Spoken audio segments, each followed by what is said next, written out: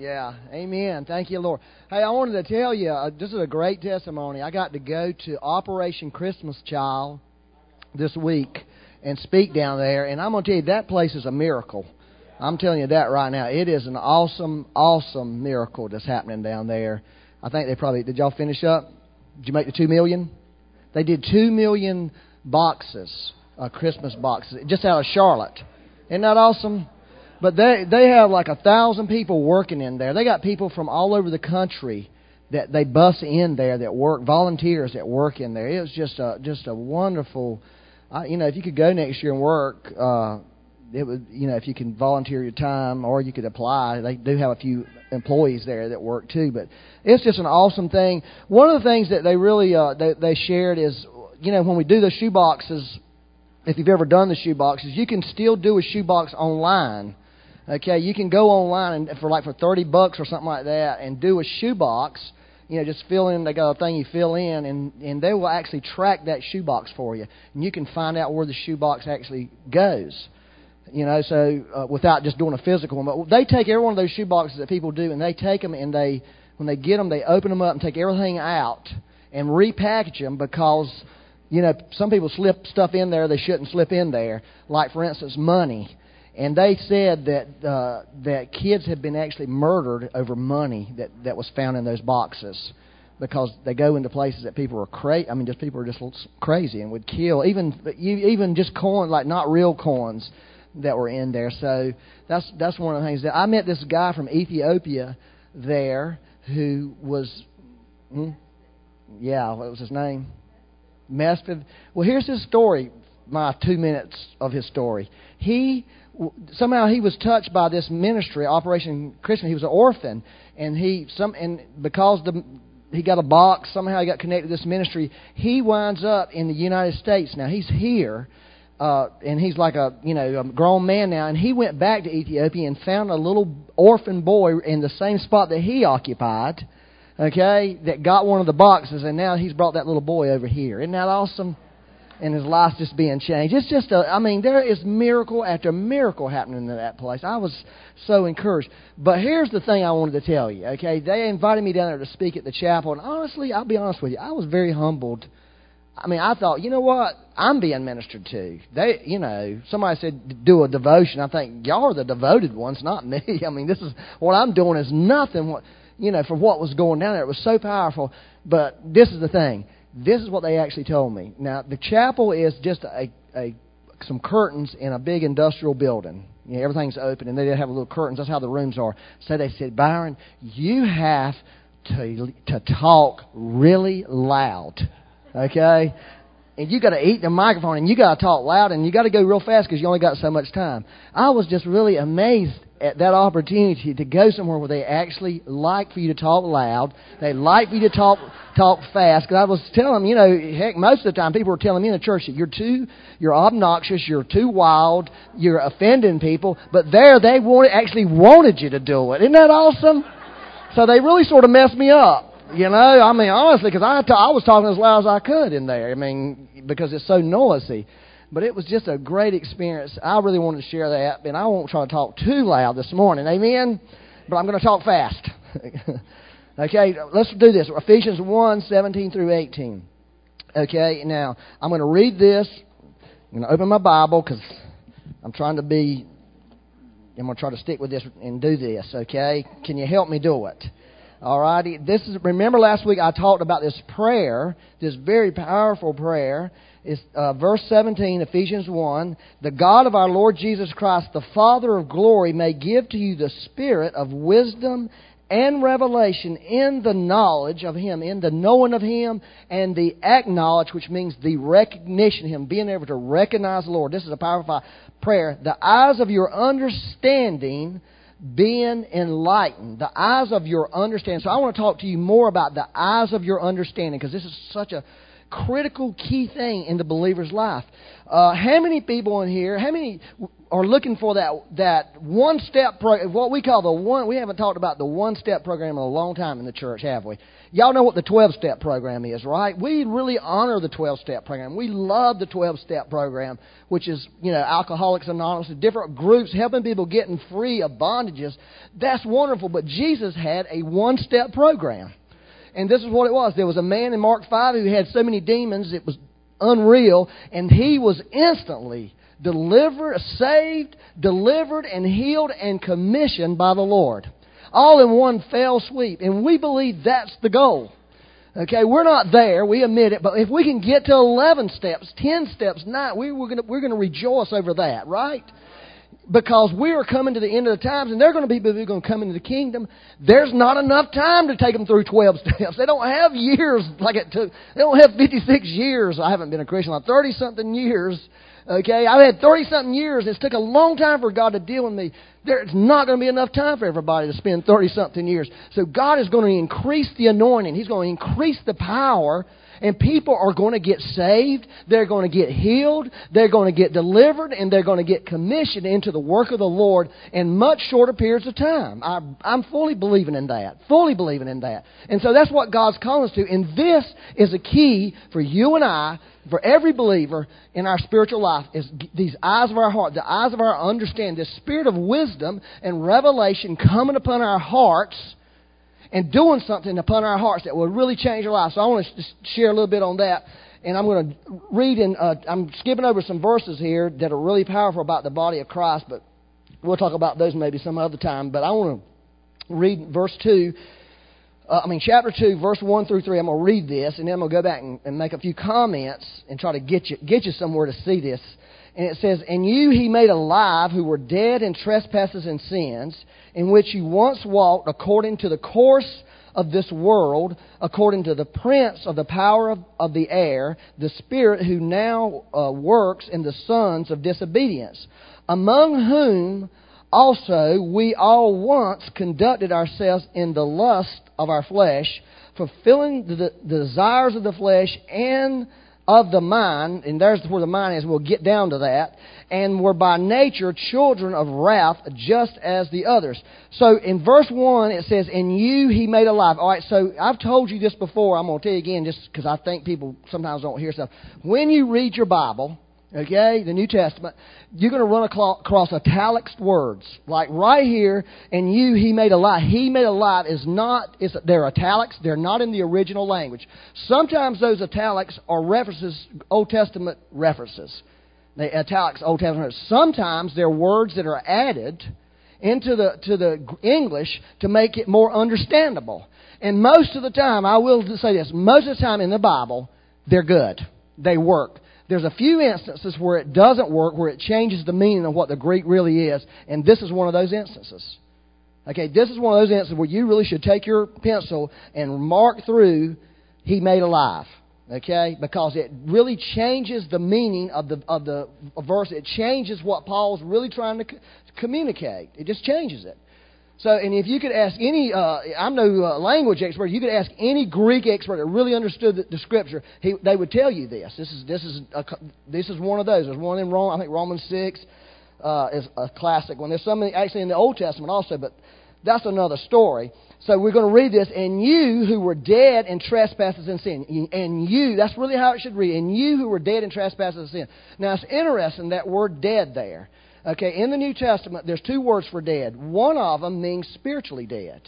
And you were spiritually dead. We would think that was the word that Paul would use there, right? Because before we were saved, we were spiritually dead, right? But it's interesting, he doesn't use that word, spiritually dead, there. He uses the other word for dead, which means dead like a corpse, like a literal dead person. That's what he uses there. And what he's trying to do is because he's trying to convey something to us. He's trying to convey that we were dead. In other words, we were locked into something that we couldn't do nothing about, because a corpse, a dead person, you could take the strongest person in this room, the biggest, strongest, meanest man in this room, and the moment he dies, the littlest baby in this room could kick him from here to yonder, could beat him up. You could take Albert Einstein, the moment he died, he couldn't add 1 plus 1. A dead person is totally, totally helpless. And that's what Paul was really trying to get through here, is that we were locked into a life. We were locked into sins, and we were locked into trespasses. And that will help you if you really get the revelation on that, dealing with lost people. Because a lot of Christians have a hard time with lost people the way lost people are, instead of realizing they're just doing what they're supposed to do. They're acting the way they're supposed to act. They're talking the way they're supposed to talk. They're just being lost because they're locked into something like we were. We were locked into death. We were locked into sins and trespasses, and there was nothing we could do about it. There was nothing we ourselves could do. We were just as helpless as a dead corpse. Isn't that powerful there? To me, that is like, wow, that is incredible. And then he says, in which you once walked according to the course of this world. Walked according to the course of this world. This is interesting, okay? According to, all right, I'm giving you meanings of words that will help you, okay? According to, this is what it means. Something that is dominating, manipulating, and controlling. That's what according to. Something that is dominating, manipulating, and controlling. So we were walking in something that was dominating us, manipulating us, and controlling us. That's what Paul's trying to get us to see right here. And it was so that's what according to. And then the course of the world, this is interesting. This is crazy interesting. It is something that has order and arrangement. So we were something that has order and arrangement, was dominating and manipulating and controlling us. And that's something, in this instance, was the world, okay? And the world, it means society. Let me just read this thing here. I've got this. I put all this together. According to the course of this world, it means being dominated, manipulated, and controlled by the philosophy of our own generation, the whims of the times, dominated by entertainment, by the educational system of the times, the government of the times, the media of the times, the beliefs and temporal and short-sighted attitudes of the present generation and culture. That's what that means right there. I'm going to give you an example. It may offend some people in this room. Probably will. It's about tattoos. First of all, let me say, I'm not against tattoos. In fact, I've told many people, if it weren't for my dear wife, I would be covered in tattoos. Okay, but I had Saturday night flesh, okay, as an unbeliever, and she had Sunday morning flesh. Okay, now that's the truth. That's what, there's two kinds of flesh. There's Saturday night flesh. There's these vile people like I was, and I was the vile one. But there's these Sunday morning flesh. They're really nice. It's still the flesh. So she sort of kind of kept me under control about doing stuff that was really bad. Because I'd have done it. Not that tattoos were bad. That was just sort of my whole attitude with life. But when I was a teenager, we were the hippies. We had long hair, we had patched up jeans and tie-dyed T-shirts, and we felt, the majority of us, except maybe people like Lappin, because I've noticed he's got a tattoo on his arm, we would laugh at these older guys who would walk into the bars and stuff we were hanging around with that had their anchors on their arms and their little marine bulldog on their arm and their little fly girl on their arms. We thought, what is it? These guys are jokes with these tattoos. Can you believe that? We were the cool people. We didn't believe in tattoos. We were the cool hippies. That was a whim of our generation. And now we have a whole generation of people that love tattoos. It's the coolest thing in the world. But if they had been born when I was born, it wouldn't have been cool to have all them tattoos. You would have been making fun. So you see, I'm just giving you a little example of what Paul was saying, but it's much more devious, of what we're being controlled by, what we're being manipulated by, what is happening to us. But that's not all. Are y'all following that? Nobody's got tattoos. Don't be offended. If you are, talk to Lappin. Because he has them. And he's from my generation, and he was a hippie at one time, a really wild one. But somehow or another he got hooked up with some of these old guys, and they convinced him to do stuff he shouldn't have done at the time. Right? Now, so that's according to the course of this world, but then there's something else. There's even something more devious that Paul wants us to know. According to the prince of the power of the air. The world, the whims of the world, all these things I just said that's dominating, manipulating, controlling us, there's even something more sinister and more evil behind that's controlling that. Every Christian in here, I'm going to tell you this right now, every one of us do not have personal demons. There's not enough demons to go around for every believer. But see how the enemy does, he controls society, he controls mankind through the world, through these philosophies, through the media, through television, through entertainment. I'm not saying any of those are bad. I'm just saying that's how he operates. That's what Paul was saying. So according to the course of this world and according to the prince of the power of the air. Now, this is interesting. I'm telling you stuff you already know, hopefully. The prince of the power of the air. He's telling us something about the devil. Number one, he's telling us he's a prince. That means he's a ruler over a domain. He's a ruler over a kingdom.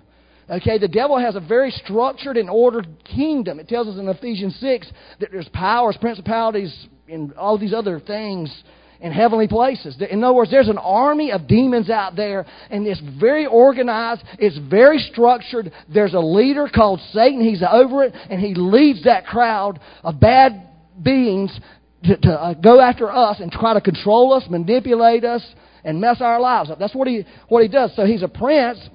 And not only is he a prince, Jesus called him the ruler of this world. That's what Jesus called him. The ruler of this world is coming. Jesus never argued that he wasn't a ruler, but he also has power. Now, don't fool yourself. The devil has power. In his kingdom, he's the top guy. He has power, and he's able to use his power against people who are operating in his kingdom. Jesus never argued with his power when he says, I got the power to give you all this stuff of the world. Jesus didn't argue with him. He just said, I don't want it like that. You know? So he does have power, okay? And he also says this power is located where? In the air. Again, in the New Testament, there's two words for air. There's one, air, which is the environment we live in, which is this word. And there's another air, which is air that's really, really pure, and it's way up on the top of a mountain, it's clean air. That's not the air. He's talking about the air we live in, the environment we live in. It's the world. So that's where the devil has authority. The devil has power in the world. Are y'all following that? And the other thing he says is he's the Spirit. He says the Spirit which who now works in the sons of disobedience. It's spiritual. So you got to remember, I don't know who you are this morning, everybody in this room, but you got to know there's a real devil with real power, with a real kingdom, and it's in the spiritual world, and it's working through the natural world to manipulate you, to control you, and to not dominate you. And that's why we have to recognize that. We have to recognize that there's things in the world where the enemy is able to get to Christians, okay, and mess Christians up. And that's one of the things that Paul was trying to get us to see. This is the way we were. But he doesn't stop there, thank God. Among whom also we all once conducted ourselves in the lust of the flesh. All right. Fulfilling desires of the flesh and of the mind. So there's two things there. The flesh and the mind. Okay? The Bible's real clear on the flesh, right? Yes? What does it say? Mortify the deeds of the flesh. In other words, you put to death the deeds of the flesh through the Holy Spirit. That's how you deal with your flesh. But the mind is another subject. If you study the mind in the New Testament, it never tells you to mortify your mind. It never tells you to put the deeds of your mind. Right? So that's where the twist comes in. It comes in with your mind. The Bible's clear. This is how you deal with your fleshly stuff. Anybody got fleshly desires? Well, it tells you what to do. You got to mortify them by the Spirit. You got to put them to death by allowing the Holy Spirit to come and do that. And He will do that in you. But with your mind, it's a whole other story. The Bible tells us we got to have a renewed mind, and that's how our lives are transformed. Is through our minds. Is everybody good? I feel like I'm out of breath, man. Okay. So this mind here. Now here's the point. This mind he's talking about is the same mind that I just read to you where Paul says the eyes of your what? Understanding. It's the same mind. It's your understanding. Now you get that. See, that's why Paul prayed this prayer. He prayed this prayer and he said, let's pray that the Spirit of wisdom and revelation will come upon our understanding, our heart mind, because we're going to need it to recognize the spiritual world and to recognize what's Jesus and what's not Jesus. Because here's the thing about the devil. I didn't mention this because Paul didn't say it, but it's inherited. The devil is very clever. The devil is no fool. He's very smart the way he operates. In other words, the devil doesn't come to you all the time. He comes like a Trojan horse. Do y'all know what a Trojan horse is? You remember that story in the old days? Well, everybody knows about computers. They have viruses called Trojan horse viruses. Do they call them Trojan horses or just Trojan viruses? But you know what it is? A Trojan horse was, just in case you didn't know, there was this war between these two countries, and they just fought and fought and fought. So one of them just acts like he's giving up and quitting. He's going to leave the other one a gift. This big old huge horse. And so he leaves them this gift, and they pull this big, huge horse into the walls of their city, close the walls behind it. Oh, we're all happy, have a big party, everything's wonderful. Everybody goes to bed drunk and high and messed up, while they're passed out cold, open the door, and all these soldiers pile out this Trojan horse and kill everybody. And that's how the devil does. See, the devil comes like a Trojan horse. He doesn't come direct. How did he come to Jesus? He came to Jesus with what? The Bible. He came to Jesus with Scriptures. Okay? Have you ever had a person to come to you with Scriptures? It's like the devil's really, this is what he does. I'll tell you this is how he operates. Or this is how he operates in my life a lot. He listens into my conversations. He listens into my conversations. He finds out this is what he's thinking about. This is what he's talking about. These are the words God's given him. So he sends somebody. Okay, and the person gives you a scripture. And you think, oh my gosh, that must be God, because that's what God's been talking to me about, this very scripture. Then this person gives you a word that matches up with that scripture. Oh, wonderful. This is God. No, it's not God. It's the enemy who's come. Now, how do you know what's the enemy, what's not, and what's Jesus? That's the key. That's what the spirit of wisdom and revelation is, and the knowledge of Him, and the recognition, the acknowledge of Him. Is we have to be like the tellers at the banks. Is the tellers at the bank, this is how they recognize counterfeit money. They handle the money. They know what the real thing feels like.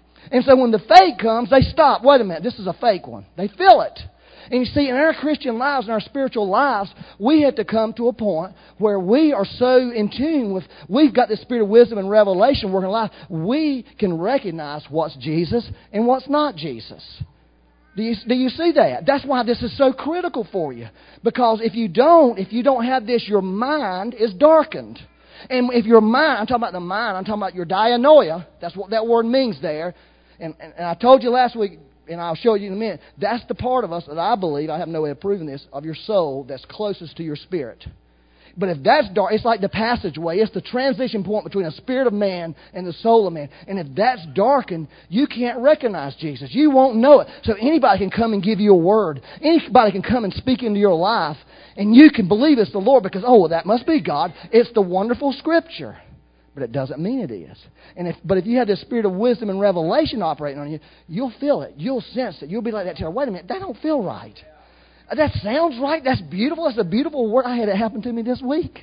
I had somebody give me this word. I thought, I thought that word, I love that scripture. God's talking to me about that scripture. And then they gave me a word. But I was thinking, but none of this feels right. None of this feels like Jesus. This ain't right. And I thought, you know what I'm doing? I'm bailing out of here. I'm getting out of this. I'm not listening to this. I'm cutting this off. I'm throwing the gates down. I'm out of here. You know, I'm gracefully moving on because I'm not going to receive something. Because here's the truth: every word, every thought from Satan, there's a family that comes with it. A whole family. They're going to move into your life, and they'll move into your mind. You have every thought comes with a family of thoughts, and they'll just move into your family and move in, and they build a stronghold in your life. And then you're going to be in big trouble. But if you got the spirit of wisdom and revelation. Now, if you're a young Christian, I'm not into this thing that, more faith in the devil's ability to deceive me than Jesus' ability to follow me. I'm not saying that. I'm saying I got faith in Jesus. I'm feeling these things. I'm sensing this thing. But if you're a young Christian, there's a lot of grace and mercy for you. God will protect us in our immaturity and ignorance many times, but He wants us to grow up. He wants us to get free, and He wants us to cut a bunch of those steps out. You see what I'm saying? He wants us to do that. So let me just move on here, and let's look at Ephesians 4:17. This is the next time this word appears. This I say, therefore, and testify in the Lord, Ephesians 4:17, that you should no longer walk. Now, he's talking about living your Christian life. He's talking about operating your Christian as the rest of the Gentiles walk in the futility of their mind. Now, he's saying, listen, Christians, he's saying, people, listen, you can't act like those people in the world. You can't live your life, according to this world, according to the thing that the whims of the world, and because it's being controlled by Satan. That's what he's saying. You can't walk like that no more. And the word mind here is your entire mind. It's your intellect. It's your reasoning. It's your logic. That's what it is. It's the whole thing. He said, because your mind will be, that's a futile way of thinking. And this is what he says. This is really interesting. It's really cool. The mind being futile, the mind being without purpose, okay, having their understanding darkened. That's a way a person's mind, okay, becomes futile. Because that's understanding, dianoia. Are y'all following this? That's the part that's darkened. If that part in us is darkened, the rest of us is going to be darkened. Are y'all following that? This is really critical. I'm telling you, this is a change of life. If that part of you is darkened, if your dianoia, your understanding, if it's darkened, if the spirit of wisdom and revelation is not working on that, bringing light, bringing revelation into your heart, opening that up, then guess what's going to happen? The rest of you are thinking. I don't care how smart you are. I don't care that. It is going to become futile. That's what it says. It says it right there. Okay, it's right here. It's clear. Okay, and because it alienates you from the life of God. That's what it does. It separates you. In other words, when I said you're blind, you're in a dark place, you can't see into the Spirit. You can't feel what God's saying. You are guessing at things, okay? People can give you words all day, and it can be the devil talking through people. Now listen, I want to make this really clear. A lot of times, it's not like people are coming on purpose trying to mess with you. You see what I'm saying? If it was, we could just say, forget doing prophetic ministry. We really believe in prophetic ministry, okay? But we believe in getting people trained up to do it so they can do it in a great way where they're not. Paul talks about in 2 Thessalonians 2 that he didn't come with the Word of God in devious ways, underhanded ways, in all these different ways. You see, there's ways, manipulative ways.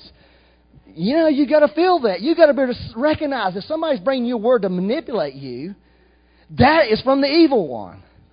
Okay? And you have to be able to really recognize that. And the way you're able to recognize it, because you recognize Jesus so much. Because He never tries to manipulate you. He never tries to control you. He never tries to dominate any person. Okay? But if you get a word that you feel all that, you got to know that's not from the Lord.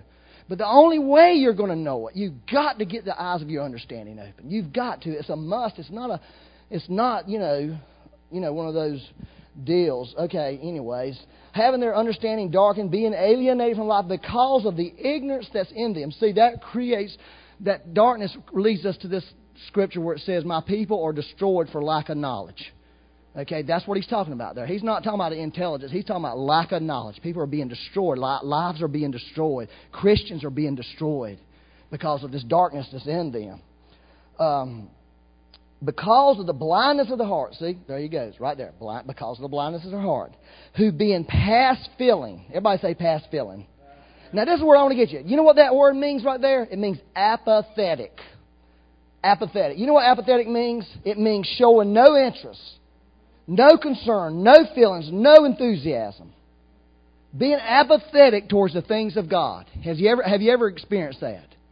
Being apathetic. You have no interest in it, you have no concern, you have no enthusiasm. It doesn't draw you. You see there's this progression, this downward progression is what He's given us. Okay? It's really powerful. And then it says, once you're at that point, the next point, if you stay in that point long enough, if you stay in that apathetic state, you are going to do these things, having given themselves over to lewdness, to work all uncleanness with greediness. In other words, you are going to head into sin. You're going to head into he's talking about a lifestyle of sin. Do y'all follow that? So let me just back it up. I like to go backwards. Say you're in a lifestyle of sin this morning. You're struggling in sin. You're stuck in sin. You have a lifestyle of sin, really, going on in your life. You're not really living a pure life. You're not really living a whole life. There's a lot of people who go to church that do that, and I'll tell you that. But just say you were, okay? Here's what happened to you. Somewhere along the line, as a believer, you became apathetic.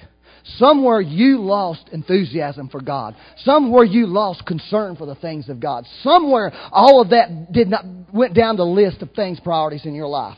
Okay? And why did that happen? Okay, why did you become apathetic? Because your heart was blind. Your heart was blind. I'm telling you. Okay, let's just stop right now. Here's what I'm feeling. I'm feeling some people that are apathetic in here. No kidding. I'm feeling it pretty strong right now. That you have found yourself in an apathetic state to spiritual things. And I feel like the Lord's saying, He's trying to tell you, He's saying, I'm trying to tell you something. I'm trying to help you. So if you're one of those people, the Lord's wanting to help you, okay? Ooh, mercy, Lord, help us. I've been apathetic in my Christian life, okay? All right, so apathetic is because of blindness, because your dianoia is darkened, okay? That's why you become apathetic, because you're not allowing the spirit of wisdom and revelation to do its work in your heart. Do y'all see that? And God wants to set us free. All right, I'll give you one more scripture, okay? Is this exciting or what? I'm excited about this because these are keys. These are keys to a spiritual life. These are keys to walking in the Spirit. These are keys to connecting with the spiritual realm and living out of heaven. This is the way it is. Because there's this other part of the seeing in the invisible. It's the visionary, angelic realm, all the third heaven that Matthew was sharing about earlier this morning. All right, this is the scripture that used to bother me to no end. Revelations 3:18. Revelations 3:18. The church of Laodicea, the lukewarm church that Jesus was not satisfied with at all, not satisfied. We don't really like being around lukewarm Christians, right? Nobody really likes it. Nobody wants to be around some Christian who's just dead and that has no life in them. We want to be around Christians who got fire on them, right? I do. I'm looking for people who got fire. Come on.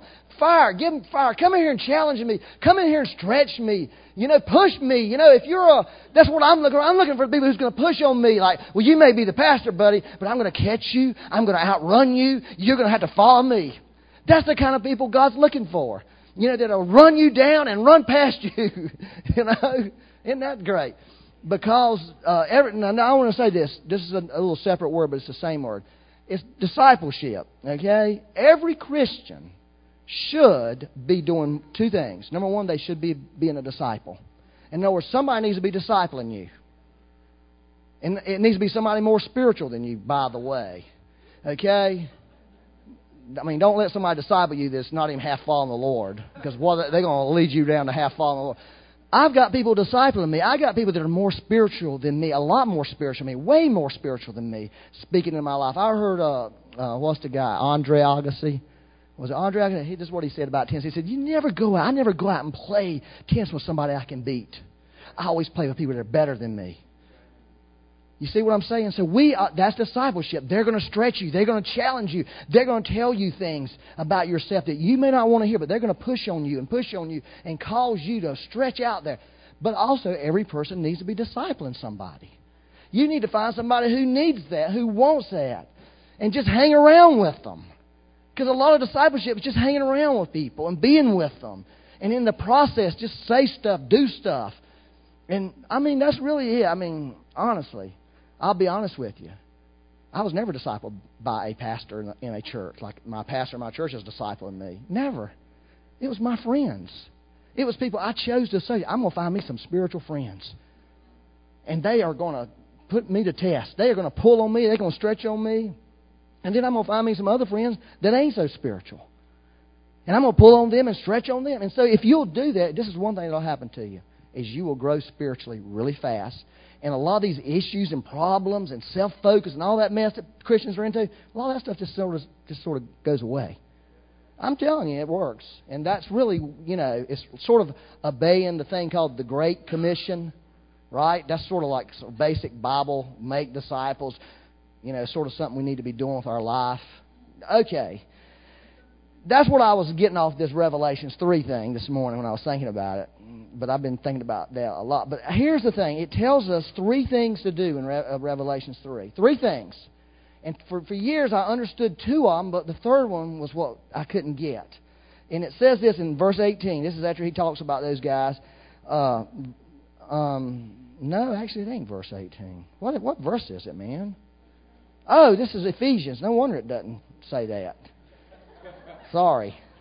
It would say, I was thinking, I've never read that in there in Revelations, that you may be able to. I was reading the next prayer, like you may be able to comprehend. I'm thinking, what? Who changed the Bible? Okay. This is what Jesus says. I counsel you to buy from me gold refined in the fire. That's the first thing. Now, here's what gold is. And we need to know this. Gold is genuine faith. That's 1 Peter 1:7. Genuine faith. Becky talked about genuine faith a while back. A few weeks ago. This is what she said. We need that faith that's coming out of our belly. That's real faith. It ain't this faith we're trying to pull and bring up and build up and do. It's faith we're pulling on. It's the faith of God in us. And that faith gets tested because that faith has to come up into our soul. And a real faith that comes forth is going to really do some things, right? And so a lot of people have been going through testing. I want to encourage you. It's about your faith. God's wanting you to tap into this genuine faith. That's genuine, real faith. And Jesus said, you got to get this kind of faith. That was the first thing He said to people who were apathetic. Okay, get this kind of faith. The next one is the white garments, right? And that's pretty easy. Duh. Revelations 19:8. You know, it's like the righteous acts of the saints. In other words, you need to be doing something with your life. Righteous acts. Clothe yourself with righteous acts. Do righteous things. Do the work that God's called. Do whatever it is. I can't define it. But that's another thing that we need to be doing. But then the eye salve thing. That was the one that stumbled me for years. What the heck is he talking about eye salve? I couldn't find it nowhere else in the Bible. I researched it. I found out they had eye salve back there, literally in Laodicea, that they were doing. I was saying, but that can't be right. He's not talking about some Visine you put in your eyes. But I found out what it is. Y'all know what it is. It's the Spirit. I've told you 500 times. I did. It's the Spirit. I told y'all last week, right? That's what you said. It's the Spirit of wisdom and revelation applied to our dianoia. That's what he's talking about. It's the Spirit of wisdom and revelation. And you know how we get that Spirit? We ask for it. Because Paul said, I'm praying that the Father, that the God of glory, the Father of glory, the God of the Lord Jesus Christ, would give to you the Spirit of wisdom and revelation, that the eyes of your understanding, the eyes of your heart would be open. And when they're open, all of a sudden, all this apathetic stuff, all this, the spiritual life stuff is no good, all this stuff people do, suddenly things change because something on the inside of you is seeing something that you can't see on the outside. And that's really what the Lord wants. That's why this Spirit of wisdom and revelation is so powerful and so impacting in your spiritual life. Because it can change everything for you. And the great thing about it, you don't have to do anything but ask for it. And then, once you have it, respond to what it's telling you. Do what it tells you to do. Amen? All right, stand up. And we're going to pray. Pray for this. Now, here, what you need to do is ask the Lord often for this. And please pray this over your children. Okay, and like Chuck said, pray it over your grandpa if you got a grandpa. Pray it over your grandma. Pray it over your mom and dad. Pray it over everybody you love. When you see situations in your family's life that's going on, this is one of the great ways in the Bible. Father, give them the Spirit of wisdom and revelation and the knowledge of you, that they would know you, they would recognize you, they'd begin to see the truth of what's going on in their life. And it really does work. It really will change your life. So I want you to put your hands on your heart, let's just ask the Father to do this. So I'm going to pray, and you can pray with me. Father of glory, the God of the Lord Jesus Christ, I ask you to give to me, in increasing measures, the Spirit of wisdom and revelation. First of all, to personally know you. And second, to be able to recognize you. I want to recognize what's you, what's the flesh, what's the world, and what's the devil. I want to know the difference. So I ask you to release that. Release it into my life today. Open the eyes of my dianoia. Flood them with light. Flood that light in there. Flood that light in there, Lord. Just release it, Lord. Release it, Lord. Thank you, Lord. Thank you, Jesus. All right, now listen. I want to get back to these apathetic people in here. I'm serious. That was painful. Woo. It was very painful. I felt that apathy. I've been there. I know what it feels like. If you're that person this morning, God wants to do something for you. He wants to break you out of that. He really does. He wants to break you out of that. He wants to help you. He's not angry with you. He's not rebuking you. That's not in His vocabulary right now. His vocabulary is to love you and let you feel His love and know His love. And so what you do is you confess apathy. you would say, Lord, I confess it. I confess I don't feel it no more. I'm not concerned. I have no enthusiasm towards it. All that's gone in my life. I acknowledge that. See, that's how you do it. And I renounce that. And I ask you to forgive me, Lord, and I'm asking you today, I'm asking you to do something different. I'm asking you to put a fire in me today. We sing about the fire in our soul. That's what we say. Ask Him for that fire. Lord, I want to burn for you. Put me around Christians that are burning. Lord, put me around them. Jim Hill had some counsel one time for a person. Okay? This is good counsel. This person was in a church, okay? And the church was a cold church, okay? They were a cold church. And the people felt like God sent them to the church, okay? They really felt like it. But what was happening with the people that were sent to this church, they were becoming cold people. And so here's what Jim Hill's revelation was, or what counsel was. It was a good revelation. He says, if you're sitting on a block of ice and you're melting it, great. But if you're freezing, get your butt up! And some of you have got friends and associates you're hanging around, and they are freezing your rear end off. You've got to get away from those people. But if you're hanging around with them, and you're seeing God do something in their life, you're melting the ice. Because God didn't cause you to freeze. He caused you to melt ice. He caused you to melt cold hearts. And that's really what God wants to do. And the only way we can melt those hearts is when that fire gets in our soul. All that apathy's gone. And we got this fire. And some people can't stand it. They can't stand to be around people like that. I used to hate to be around people like that because I felt so exposed. Okay, but I realized that's a good exposure, baby. Lord, bring the fire. So ask the Lord. If you're apathy, ask Him, Lord, forgive me. God, I renounce it. Hey, I'm renounced. I've seen areas in my life where I feel like, Lord, I've just sort of lost something there. I'm so sorry, Lord. Bring your fire back there, Lord. Just ask Him. Just all of us. Lord, we ask you to bring the fire.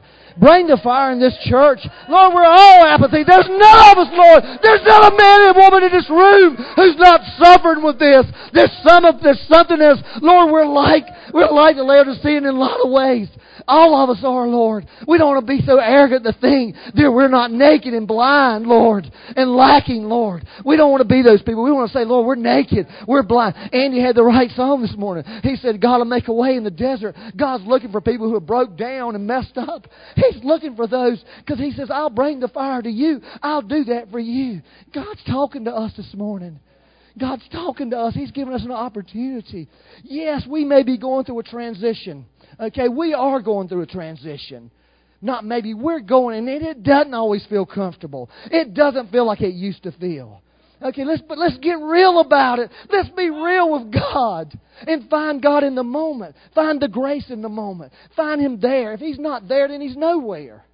And I want to encourage you, don't let that transition cause you to become an apathetic person. Don't let it. Don't let it. Don't let it. Just let Jesus do what He wants to do. And He wants to love you into reconciliation. He wants to love you into repentance. He wants to love you out of apathy. That's what He wants to do. That's His heart. I'll tell you it is. I know because I've been there so many times. I've had it done to me so many times. I'm an expert on it. So, Father, we just thank You for that. Somebody please come here and get me out of this. One of you guys, come on. Lord, we just love You so much today. God, I feel that fire coming down right now, Lord. Just You're setting Your fire inside of our souls right now. Lord, this is easy. We don't have to strive for this. We just receive it, Lord, because this is what You're serving to us today, Father. And let's just do this in closing. Let's just put a hand on somebody's shoulder, or a neighbor. Let's just release a blessing on our neighbor right now. Just agree with me right now. Father, well, you don't have to repeat, just agree. Lord, we just want an extra dose of Christmas cheer this week, Father. We pray over our families. All of our families, we just release life into our families. Lord, any spirits of suicide that are hovering around, anywhere that in our communities, anywhere that we have influence, we just break the power of that thing. We speak freedom and life to the young people. We speak freedom and life to the old people. And we speak freedom and life to all the middle-aged people, God. Everybody. Just Your life and Christmas cheer for everyone. And God bless us, everyone. In Jesus' name. Amen. Woo!